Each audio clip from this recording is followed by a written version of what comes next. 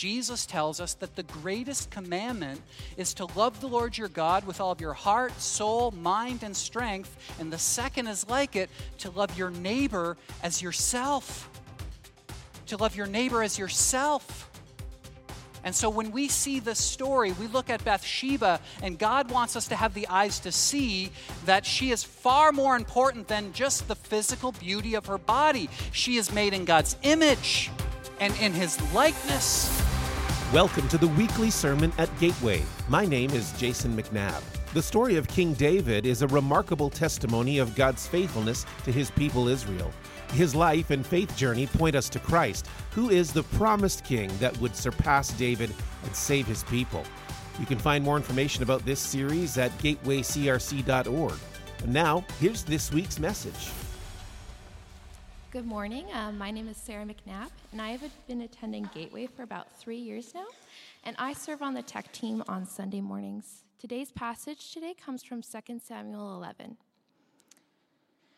In the spring, at the time when kings go off to war, David sent Joab out with the king's men and the whole Israelite army. They destroyed the Ammonites and besieged Rabbah, but David remained in Jerusalem. One evening, David got up from his bed and walked around on the roof of the palace. From the roof, he saw a woman bathing. The woman was very beautiful, and David sent someone to find out about her. The man said, "She is Bathsheba, the daughter of Eliam, and the wife of Uriah the Hittite." Then David sent messengers to get her. She came to him, and he slept with her. Now she was purifying herself from her monthly uncleanliness. Then she went back home. The woman conceived and sent word to David, saying, "I am pregnant." So David sent his word to Joab, "Send me Uriah the Hittite." And Joab sent him to David. When Uriah came to him, David asked him how Joab was, how the soldiers were, and how the war was going. Then David said to Uriah, "Go down to your house and wash your feet." So Uriah left the palace, and a gift from the king was sent after him. But Uriah slept at the entrance to the palace with all of his master's servants and did not go down to his house. David was told, Uriah did not go home, so he asked Uriah, "Haven't you just come from a military campaign? Why didn't you go home?" Uriah said to David, "The ark and Israel and Judah are staying in tents, and my commander Joab and my lord's men are camped in the open country. How could I go to my house to eat and drink and make love to my wife? As surely as you live, I will not do such a thing." Then David said to him, "Stay here one more day, and tomorrow I will send you back." So Uriah remained in Jerusalem that day and the next. At David's invitation, he ate and drank with him, and David made him drunk. But in the evening, Uriah went out to sleep on his mat among his master's servants. He did not go home. In the morning, David wrote a letter to Joab and sent it with Uriah. In it he wrote, "Put Uriah out in the front where the fighting is fiercest. Then withdraw from him so he will be struck down and die." So while Joab had the city under siege, he put Uriah at the place where he knew the strongest defenders were. When the men of the city came out and fought against Joab, some of the men in David's army fell. Moreover, Uriah the Hittite died. Joab sent David a full account of the battle. The messenger set out, and when he arrived, he told David everything Joab had sent him to say. When Uriah's wife heard that her husband was dead, she mourned for him. After the time of mourning was over, David had her brought to his house, and she became his wife and bore him a son. But the thing David had done displeased the Lord. This is the word of the Lord. Good morning. If you haven't done so already, I really want to encourage you this morning to have your Bibles in front of you. So grab 2 Samuel chapter 11. Look there at verse 1. We're going to march through that in just a little bit. While you're looking for that, this morning we are looking at what is perhaps one of the most famous stories in the Bible, the story of David and Bathsheba. But I want to convince you of something right on the front here, that generally speaking, we look at this as a story with binoculars. We see it as a terrible story, an atrocious story, a sad story, but we see it as something that's happening over there, not really something that we ourselves could get caught up in and learn from. And so I want to share with you that I have the unenviable task this morning of doing three things. Number one, of convincing you that you are a lot worse than you think you are. Like, you're welcome. Number 2, convincing you that many of you don't think so. You don't think that about yourself. And then 3, that you should be convinced of that. So it's going to be a really encouraging morning for us all this morning. Be praying for me.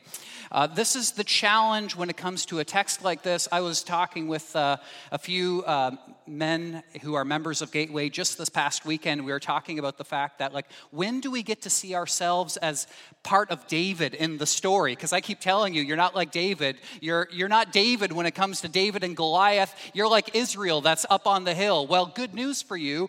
You finally get to associate with David today, but it's the story of David and Bathsheba. So here's the challenge that I think many of us are faced with when we look at this story. This story is in your Bible to show you in remarkably vivid detail what every single human heart is capable of, including yours. What every human heart is capable of, including yours. So let me ask you a bit of a dark question to get this started off. Do you think that you could ever reach a point in your life where you deliberately plotted someone else's murder? Could you do that? And I think most of us, we would say, well, absolutely not. I could never do something like that. Not in a million years. And yet what is going to be revealed in this story is that we are so woefully blind to our own sin nature, the traitor within, that compels us oftentimes to be just like David. In fact, I think you could summarize this entire chapter with the words of James, the half-brother of Jesus, when he says this in James chapter 1. He says, after desire has conceived, it gives birth to sin, and sin, when it is full grown, gives birth to death. To death.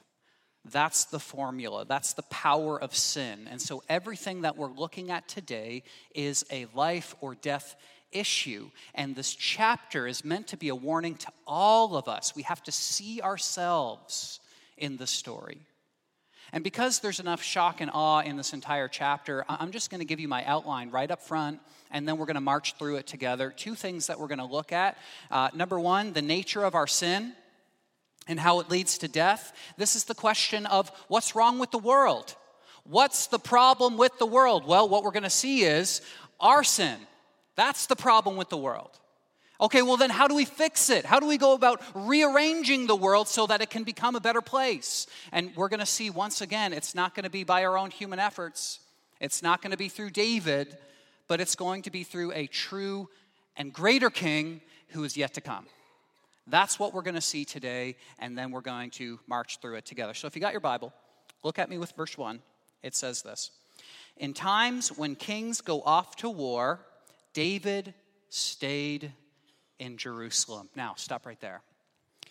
We saw the whole sequence. Sarah read everything for us this morning, and we're going to see 4 things about the nature of sin and how it always invariably leads to our death. And here's the very first thing that we see with David. He is disengaged from the battle. He's not off into battle. And the same thing happens to every single one of us before we are tempted to live into our sin. And this is the way I put it in your note sheet. It always starts with what I'm just calling spiritual apathy, when we neglect our calling. When we neglect our calling.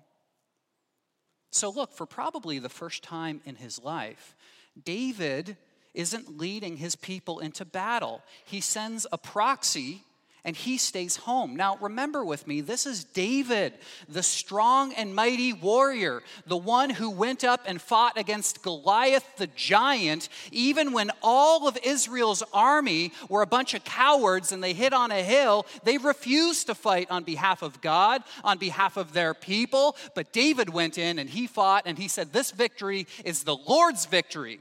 He's far greater than any other Philistine army. This is the same David who, even when he was on the run against the maniacal King Saul, he started off what I called the friendly neighborhood Spider-Man watch group against thieves and bandits. This David, the strong and mighty warrior, is now David the relaxer. He stays home. He relaxes.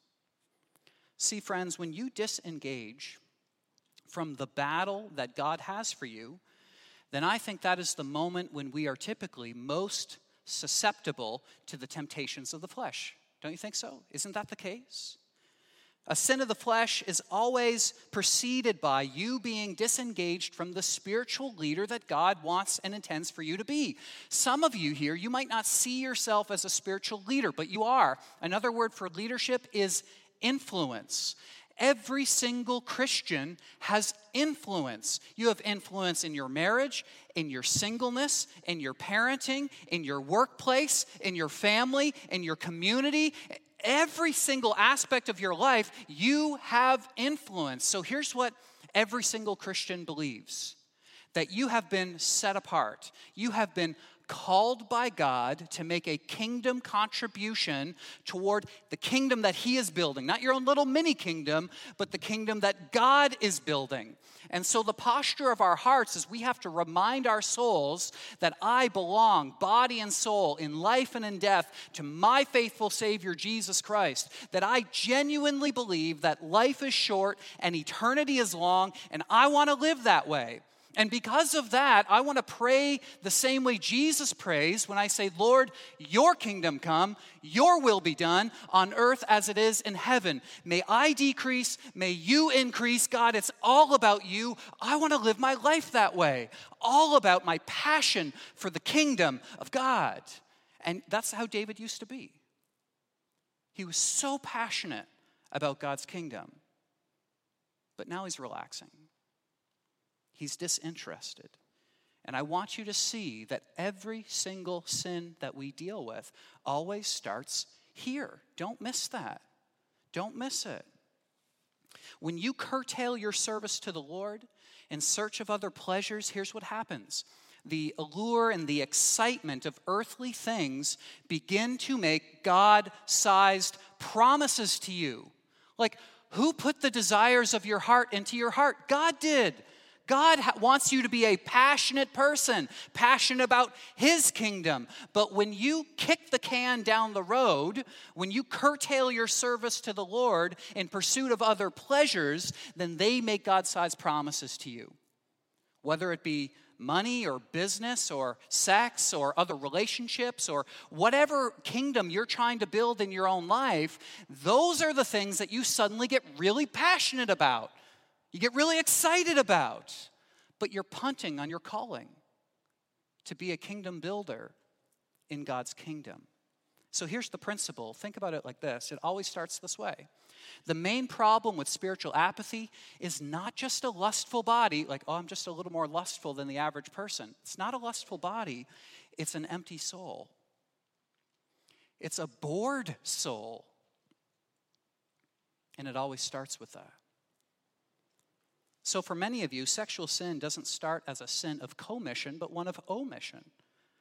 You've punted on your calling. You're bored. God has given you passion, and now you are looking for passionate desires to be fulfilled through God's earthly created things, and they will never satisfy your soul. They were never meant to do that, and yet that's where it leads. That's the reason why, friends, Jesus makes some really strange and enigmatic statements. I think one of the biggest ones is from Mark chapter 8. He says, "Whoever wants to be my disciple must deny themselves and take up their cross and follow me. For whoever wants to save their life with everything they're trying to build in their little earthly kingdom, they'll lose it. But whoever loses their life for me and for the gospel, they're going to save it." And so self-denial and service, they bring true satisfaction to our souls because that's the way God made us. He made us with that in mind. And so I really don't want you to miss that this story that we just read about, this is the reason we wanted to read practically the entire chapter. I want you to see the end in mind. The story that leads to temptation, then desire, then adultery, then murder, then a cover-up. It all starts with apathy. It starts with a bored soul. That's where it starts. And so please, please, please don't miss that. And so not ironically, after spiritual apathy, it leads to the indulging of our eyes. the indulging of our eyes. What do we see next from the story? The second thing we see is David puts himself into a position where he's going to be tempted. This is verse 2. Look at this with me. One evening, David got up from his bed and he walked around on the roof of his palace. And from the roof he saw a woman bathing, and the woman was very beautiful. The author just couldn't help himself. She's not beautiful, she's very beautiful. And so here's the scene. David gets out of bed. That means he's already in bed. So presumably it's the middle of the night. It's very, very late. And he's walking on the roof of his palace. This is kind of like the Old Testament version of browsing the internet alone late at night with the incognito window on. This is where David is. He's kind of just looking around. He's browsing. He points, he clicks again, and then he dwells. He dwells. Sexual sins, they don't often overpower you all at once, do they? Usually it's gradual. Usually it's something that happens over time. The temptation is generally more gradual, and then you become complicit with it. You're home alone, you're scrolling social media, you click, you find a link, you go somewhere else, you see something you shouldn't see, and then you dwell. That's where David is.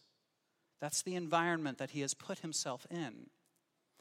When David sees Bathsheba naked, instead of looking away, he indulges himself. And I want you to see that there's nothing new here. This is Genesis chapter 3 all over again. This is what Genesis 3 says.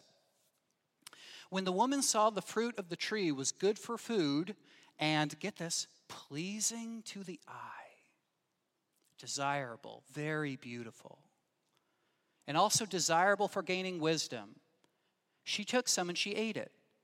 She also gave some to her husband who was with her, and he also ate. And so a couple of observations here. David knew that to look and to dwell was wrong. Adam and Eve, they knew that to look and to dwell was wrong. And a constant theme in Scripture throughout both the Old and the New Testament is a question to the believer: how will you live your life? Will you live your life by faith or by sight? That's 1 Corinthians 5. That's what Paul asks. Which way are you going to live your life? And very clearly, according to this story, David and Adam and Eve, they're choosing to live by sight, indulging their eyes, as opposed to by faith. God's saying, if you do this, it will lead to your own destruction. It will lead to the disintegration of your soul. It will lead to a path in which you dehumanize your neighbor and you also harm yourself, and we don't want to do that. And yet, look, it's so beautiful. It's so desirable. And that's where I want to be. And so, friends, here's my question. Where do your eyes wander? Maybe it's more akin to David in this story, and you struggle with sexual sins. But it's not just that. Those are not the only things that we have to be wary of. Maybe where your eyes wander is you want to be more successful in your business, or maybe you want to have the newest and the best stuff, the newest car, the newest house, the newest toys. Maybe you think you're finally going to be happy once you get married, or once you get out of the marriage that you're in. Or maybe you find that you're thinking, I'm going to be happy only as soon as I go on that amazing holiday, or I get that new house, or I finally figure out the stock market, or I build up my savings account so that I can retire on time, or I have fantastic sex, or I rank very high in my business and I'm a successful person. See, all of these things are allures to us that are the antithesis to the gospel. It's not as though good sex is bad. It's not as though being successful in your business is bad. Don't get the wrong idea. It's that if you are captivated, if your soul is captivated by these earthly things, they will not satisfy your soul.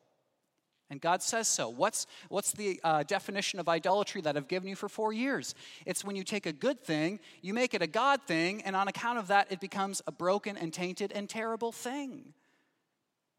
And that's the point of this story. That's what Jesus wants us to see within this story. The gospel is the antithesis of all that. The gospel offers you joy in Christ. And so if you follow your eyes like Adam and Eve or like David, then you are just going to be convinced one day that God and his promises are not good enough. They're not good enough. God's holding out on you. There's better things that he's kind of keeping off on the side, and you need to go after those things. So just think with me for a second about David. He never should have been there in the first place.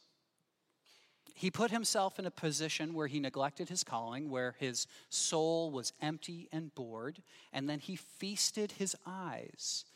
But here's a principle I want to lay out before you, something to think about. I put it this way in your note sheet. With respect to indulging your eyes, it's easier to avoid temptation than it is to resist it. Isn't that true? Isn't that true? Like if you encounter a grizzly bear and you have the options of running away or attacking it, unless you're Chuck Norris, you got to run away, okay? Like you got to get out of there. You don't fight that thing, you run. That's what you do. To quote Laura Dern from the hit movie Jurassic Park, and she's got the velociraptor coming, run! That's what you got to do. Get out of there.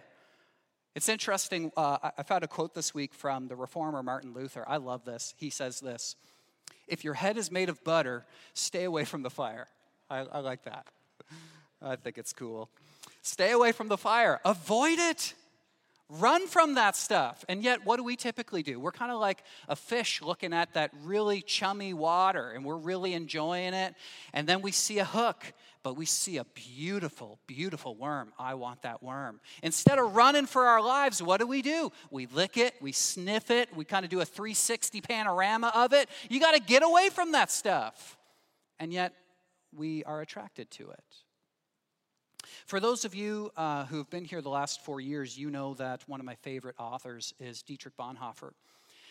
And he's written a lot of books that he's very well known for, like The Cost of Discipleship, Life Together, very well-known books. But there's one book in particular that's not very well known. It's only 48 pages, and it's called Temptations.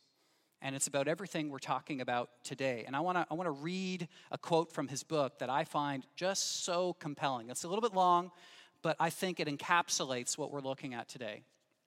He says, in our members, there is a slumbering inclination toward desire that is awakened with sudden ferocity.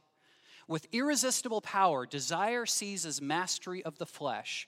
The flesh burns, and it is in flames, because again, our heads are made of butter. In this moment, God becomes quite unreal to us. What was the story in Adam and Eve? Did God really say God's holding out on us? Desire envelops us in darkness and makes us forget God. Therefore, the Bible teaches that in times of temptation to our flesh, there is only one command: fight that thing. Go head to head against it. Do a panorama against it. Put together a good defensive plan and strategy to go out against it. Does he say that? No. Flee. Flee. Run. Flee youthful lust. Flee worldly temptation. Run. No human being has within them the strength to resist overpowering emotions. So I say to you again, if your head is made of butter, stay away from the fire. It's easier to avoid temptation than it is to resist it. And so we can't spend too much time on this, but I want to give you just one strategy to go home and think about. If you struggle with this, don't do nothing. You have to have a strategy. And I think the principle that we can walk away with here is you need to live your life as transparently as possible. Live your life as transparently as possible in every single area of your life. Your internet use, your business, how you spend your money, your devotional time, what's happening in your soul, in your heart, accountability partners. You need to live your life as transparently as possible, not because you are strong, but because you are weak. So I know we learn from examples, so let me just share with you some of the things that I do because my head's made of butter. Not because I'm all that, not because I'm strong, but because I'm weak. One thing that Julie and I do is we've done this since we've been here at Gateway. Every single year we sit down with governing council and we lay out our budget. They know what we spend and where we spend it. They don't demand that of us. We just understand the principle that we want to live as transparently as possible. When it comes to social media usage or internet or passwords, Julie and I have all of each other's stuff. We trust each other 100% of the time, but our heads are made of butter, and so we want to live as transparently as possible. We don't want things to grow in the dark that are not good for our marriage, not good for our soul. I have accountability partners that I meet with every other week. We are all pastors, and we try to give much-needed accountability to each other. The point is, in every single area of my life, I try to live as transparently as possible. And I think I have a strong will most days. I just know the principle that Martin Luther is highlighting, that my head's made of butter. My head's made of butter, and so I want to avoid temptation. Now, let's look at this third thing we see. The third thing we notice is that David objectifies this woman. Look at verse 2 again. It says, one evening, David got up from his bed, and he walked around on the roof of the palace, and from the roof he saw a woman bathing. The woman was very beautiful, and David sent someone to find out about her. Now, you have to see the genius of what the author is going to do next.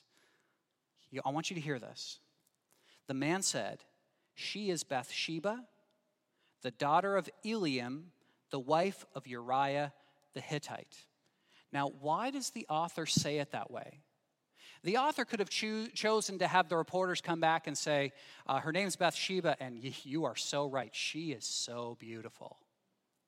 And yet, there's an accounting of her status, her place. So here's what we have to see. The author is reminding us that Bathsheba is not just someone with a very beautiful body, but also she's someone's daughter. She's someone's wife. She might have been someone's mother. This is a person who loves and is loved and is deeply rooted in a community, and she is a person who is mature and who is in her own right far more important than just the physical beauty of her own body. But David doesn't care about any of that. He doesn't care. In that moment, she's just an object to satisfy his lustful passions. And that's what we see next. Look at verse 4. Then David sent messengers to get her. And the Hebrew word here is literally to take her. And so the way David gets Bathsheba is the same way that many of you order pizza or KFC. You go on your app, or you go on Uber or whatever app that you use. You place your order, and it arrives at your house. He takes her as his own, and then he consumes her. So this is the third thing that we see. Look at the progression. It starts with spiritual apathy, which leads to the indulging of our eyes. And then from indulging our eyes, it leads to the dehumanization of your neighbor. Dehumanizing your neighbor. If you think about it, some of the most terrible atrocities ever known to human beings always starts with dehumanizing someone or a certain group. You think about Nazi internment camps against Jewish people. You think about Jim Crow laws. You think about many of the documentaries you watch on Netflix about mass shootings and their motivation for doing so. It always starts with the dehumanization of other human beings who are made in God's image. And perhaps that's the reason why, friends, Jesus tells us that the greatest commandment is to love the Lord your God with all of your heart, soul, mind, and strength. And the second is like it, to love your neighbor as yourself. To love your neighbor as yourself. And so when we see this story, we look at Bathsheba, and God wants us to have the eyes to see that she is far more important than just the physical beauty of her body. She is made in God's image and in his likeness. You think of the story that we read a couple weeks ago, the story of Uzzah, and the ark of God is falling. He tries to catch it, and God goes, boom, you're dead. smites him down. The holiness of God in comparison to an unholy person. And then we get to the New Testament. What is the most sanctified, beautiful thing in the whole world? It's not an item. It's not a place. It's not a building. It's you. You are the only sacred edifice that God cares about. Human beings who are made in God's image and likeness. And so don't miss that point. And actually, it just hit me this week. I thought this was really interesting. I've never seen this before. That by the end of this chapter, David will actually break all 5 commandments on the right side of the table. So just look at this with me. Maybe some of you are not aware of this, but the way that the 10 commandments are listed is the first 5 are with respect to the greatest commandment. Love the Lord your God with all of your heart, soul, mind, and strength, with respect to your relationship with God.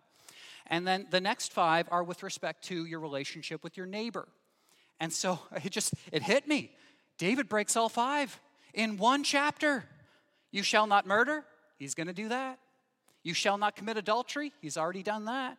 You shall not steal. He's already done that. You shall not bear false witness. He does cover it up. You shall not covet. He's already done that. By the end of this chapter, he breaks every single one of them. And this is David, the man after God's own heart.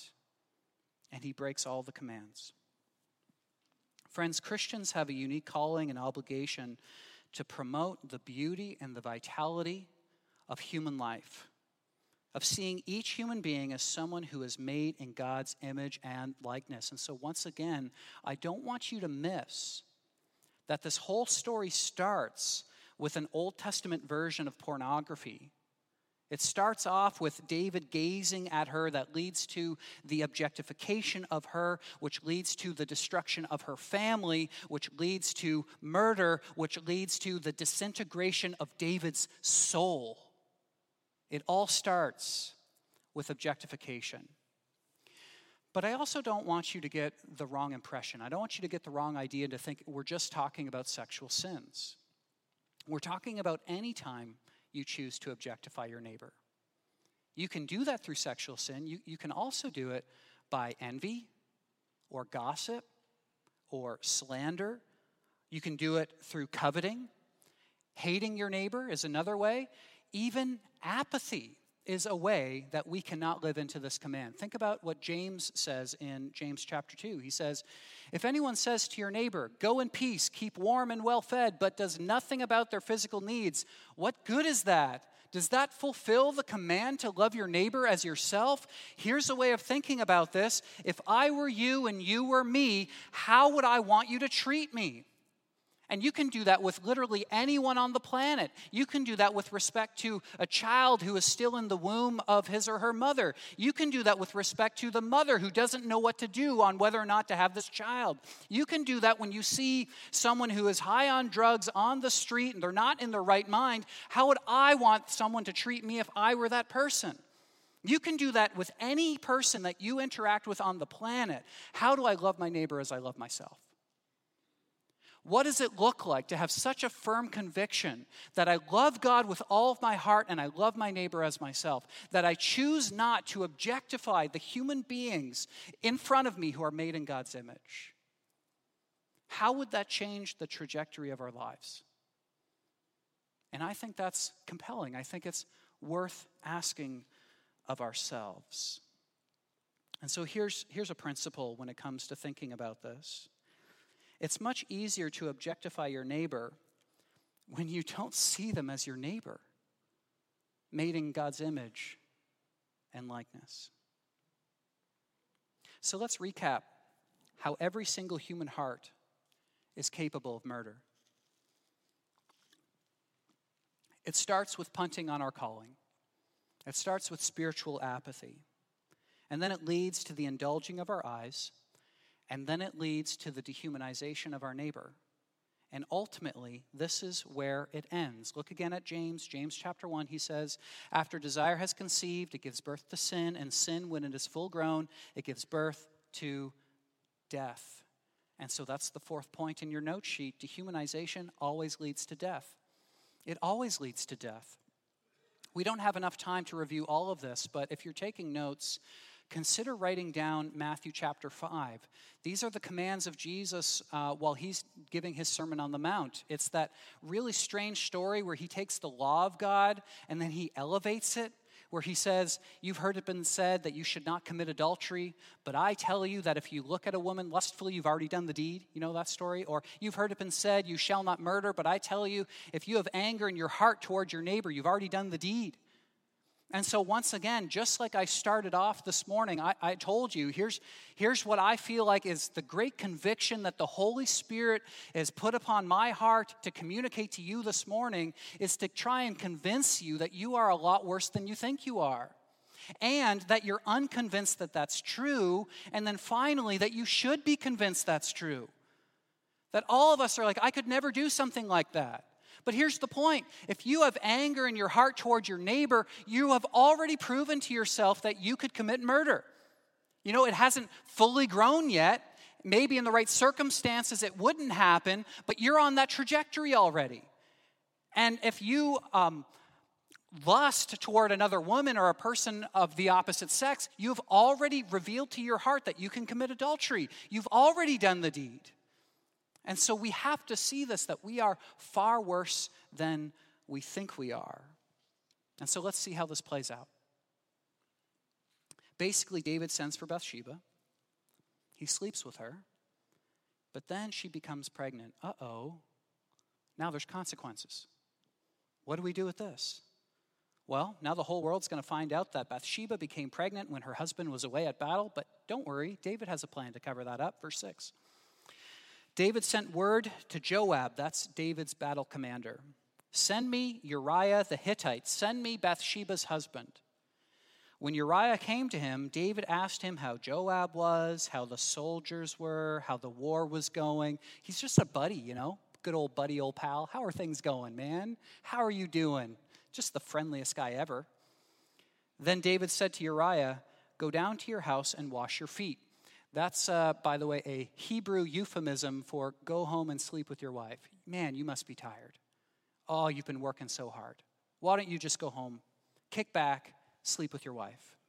And so David, his strategy goes a bit like this. If Uriah comes home and sleeps with his wife, then everyone, including Uriah, will assume that the baby is his. And David's off the hook. No worries. Verse 9. But Uriah slept at the entrance to the palace with all his master's servants and did not go down to the house. David's plan is unsuccessful. We find out that Uriah, he is a noble man.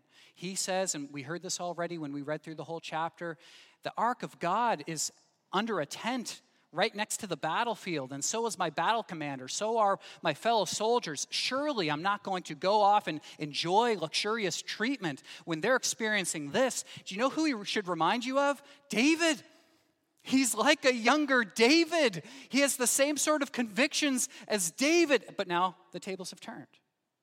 He says, I will not go home to my wife. He is a noble and honorable man. And then, for the second straight time, David says, why don't you stay one more night? He tries to get him drunk. He's like, get him loose. Then go off to your wife, put your feet up, sleep with your wife. Everything will be okay. For the second straight night, he doesn't do it. He doesn't do it. And so David finally realizes that his plan is just not going to work, and so he has to change strategies. Verse 14. In the morning, David wrote a letter to Joab and sent it with Uriah. It was already sealed, so Uriah can't read it. In it he wrote, put Uriah on the front where the fighting is fiercest, then withdraw from him so he will be struck down and die. Uriah goes back to the battlefield unaware that he is carrying the sealed envelope that is his death sentence. All from a man who is noble and honorable and committed to the cause. And David stabs him in the back. Why? To cover up his own foolishness and his own sin. The end result of the story is that Uriah does die in battle. And then David quickly takes Bathsheba as his wife. And then when Bathsheba bears a son, David's son, everyone just assumes that they got pregnant on the honeymoon. And everyone's like, oh, wow, like what an amazing man, David. Surely he is a man after God's own heart. He even marries widows. Like he gets all this extra PR for being such an amazing guy.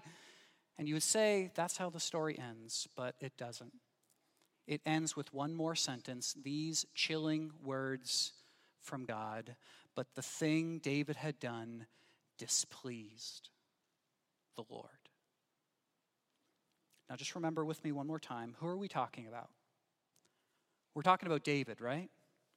We're talking about the man after God's own heart. We're talking about the anticipated king of Israel, the anointed one, the giant slayer, the good shepherd who refused so many times to take matters into his own hands, the one who authored so many of the books of the Psalms that we continue to read today. In fact, we read a couple of them this morning already.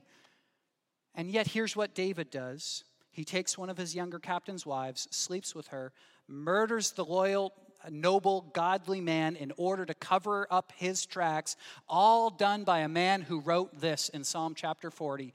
David wrote these words, I desire to do your will, my God. Your law is written within my heart. He meant that. He meant that when he wrote it. And yet he's still capable of this. How is that possible? What does that teach us? Well, it teaches us this, that the seeds of the most terrible atrocities and the capability of the worst possible deeds live right now in your heart. In your heart. See, here's the difficult challenge that I think every pastor is faced with when you come across a chapter like this. We like to look at stories like this with binoculars. But the reason why it's in our Bible, friends, is to be a mirror for us to see ourselves, not in the hero, not in Bathsheba, but in David. In David, that we are capable of doing the same things because of our sin nature, the traitor within. Like you think about all the stories in the Bible, of all the heroes that we think are in there for us to emulate. You think about Abraham, the father of faith. What's his story?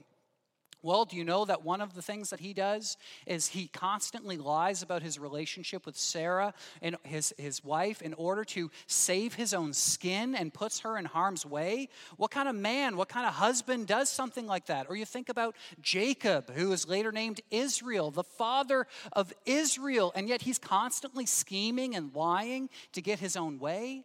Or you think about Moses, who not only murders a man just like David, but he commits such terrible crimes that God says, you do not get to go into the land of promise with the rest of my people. You think about Peter, Rocky, whom Jesus says, I tell you, you are Peter, and on this rock I will build my church. And yet he denies Jesus publicly 3 times. And then there's David, the lying, scheming, adultering, murdering David. Do you think you're better than these men? Do you think if you were put in these positions that you would do things a little bit better or a little bit differently? Because if that's the posture of your heart, then you have just revealed that you have taken one step closer toward doing exactly those things. Because the point of the gospel is not heroes to emulate like Abraham, Jacob, Moses, Peter, David, but that their predicament is just like ours. That they're stuck in this problem. Remember the 2 questions we started with? What's the problem with the world? How do we go about fixing it? Well, here's the problem. We can't fix the world. Why? Because we're the problem. Because we're the problem. Do you see the predicament of our lives? And so if all that's true, if I've convinced you of anything this morning, then I think you're left with one question. How can we fix it? What can we do? Because it seems to me that we only have one of 2 options, or at least God has one of 2 options. Number 1, that he would smite us and wipe us off the face of the earth. Or number two, he would let bygones be bygones and he would just leave us to our own devices and we would just keep treating each other the same way ever since Cain and Abel. Those are the options laid out before us. How do we fix the problem? And if you're asking that question, then you're finally reading the Bible the right way. Put yourself for a moment in the shoes of Israel. We're going to see more on this next week. We're going to see how this whole story wraps up and concludes. But David was the anticipated, long-awaited king of Israel. All of Israel, they put all their eggs in the basket of David. He's our best. He's our brightest. He's our most noble. He's a man after God's own heart. And then when they finally discover the disintegration of his life, they say, if there's no hope for David, is there any hope for us? How is there possibly any hope for me if there's no hope for David? And that's our question too. And when you ask that question, I think you're finally ready to hear the answer to that second question. How do we go about fixing it? This story makes clear that and we've been hinting at this throughout this series, that we need a king who is far greater than David, right? A king more faithful, a king who will always act with integrity, who will not abuse us, who will not exploit us. We need a king who will make every wrong right, but who will also do so in such a way that he can make a way for me, an evil wrongdoer just like David. He has to find a way when there was no way, so that we can also be set free and be reunited with him and with one another. That's what we need. And yet this story, it's a beautiful story that highlights that we need a true and better king. And it's interesting, in this story, we see a prefigured character of Jesus, and his name is Uriah. Look at this with me. Look really closely. Do you know who Uriah is? This is one of the parts of the story that make this so tragic. Do you remember when David was on the run from his life against the maniacal King Saul, hiding away in caves? Everyone was after him. And then, as he was hiding away, he was with just a few dozen men who were committed to his cause. These men were later called his mighty men, and they were all in on David. They sensed that David had the anointing of God, and they would put themselves in harm's way in order to protect David. Uriah was one of David's mighty men. He's one of them. And so that's what makes this story so tragic. He's not just any guy. This is a man to whom David owed his life. And yet David still did that to him. He still did it. And so think about Uriah. Uriah was innocent and selfless. Uriah was loyal to David to the very end. Uriah was placed on the front lines in the fiercest part of the battle. He was told to charge into the face of death, and he did so without hesitating and without complaining. And in the end, he dies, not for his own sins, but for the sins of David. Does that remind you of anybody? Strangely, Uriah prefigures Jesus and what Jesus has done for us. Jesus was the true mighty man, loyal to the end, who rushed into battle on our behalf when it was certain that he would die. And in the end, he died just like Uriah, not for his sins, but for all of our sins. In exactly the same way. And yet there's one difference, one key difference between Jesus and Uriah, and it is this. Uriah had that sealed envelope, and he did not know that it was his death sentence. But Jesus went to the cross knowing full well that we would betray him, that we would run from him, and that even after his death and his resurrection, we would keep spitting on that cross over and over and over and over again. And he went anyway. Why? Because he wanted to make a way when there was no way. He wanted to bring us back to himself. And it was the only way to do it. Do you see the gospel, friends? Do you see that Jesus is the true and greater Uriah, the one who comes to make all things new? And here's the good news, friends. Here's what this means. It means that there's still a place for you. That even in the midst of your sinfulness and your brokenness, God doesn't cancel you. He won't do that because he has paid for your sins. He has paid for your brokenness so that you can be reunited with him. And there's only one question that remains. Are you ready to receive that gift? Here's what it's going to take. It's going to take you taking all the things that you've been clinging to, all those possessions where you place your identity in, and to throwing them off to the side, and then coming to Jesus with empty hands and saying, here I am, the wretched sinner that I am. Take me, Lord Jesus. Please, Jesus, take me as I am. I accept the gracious gift of God through Jesus Christ. My prayer for you is that you would accept God's good and gracious gift. Well, you've been listening to the latest message in our series through 1st and 2nd Samuel, tracing the life of David, the Shadow King. You can find more information about this series and our church's ministry at gatewaycrc.org. I'm Jason McNabb. Please join us next time on the weekly sermon at Gateway.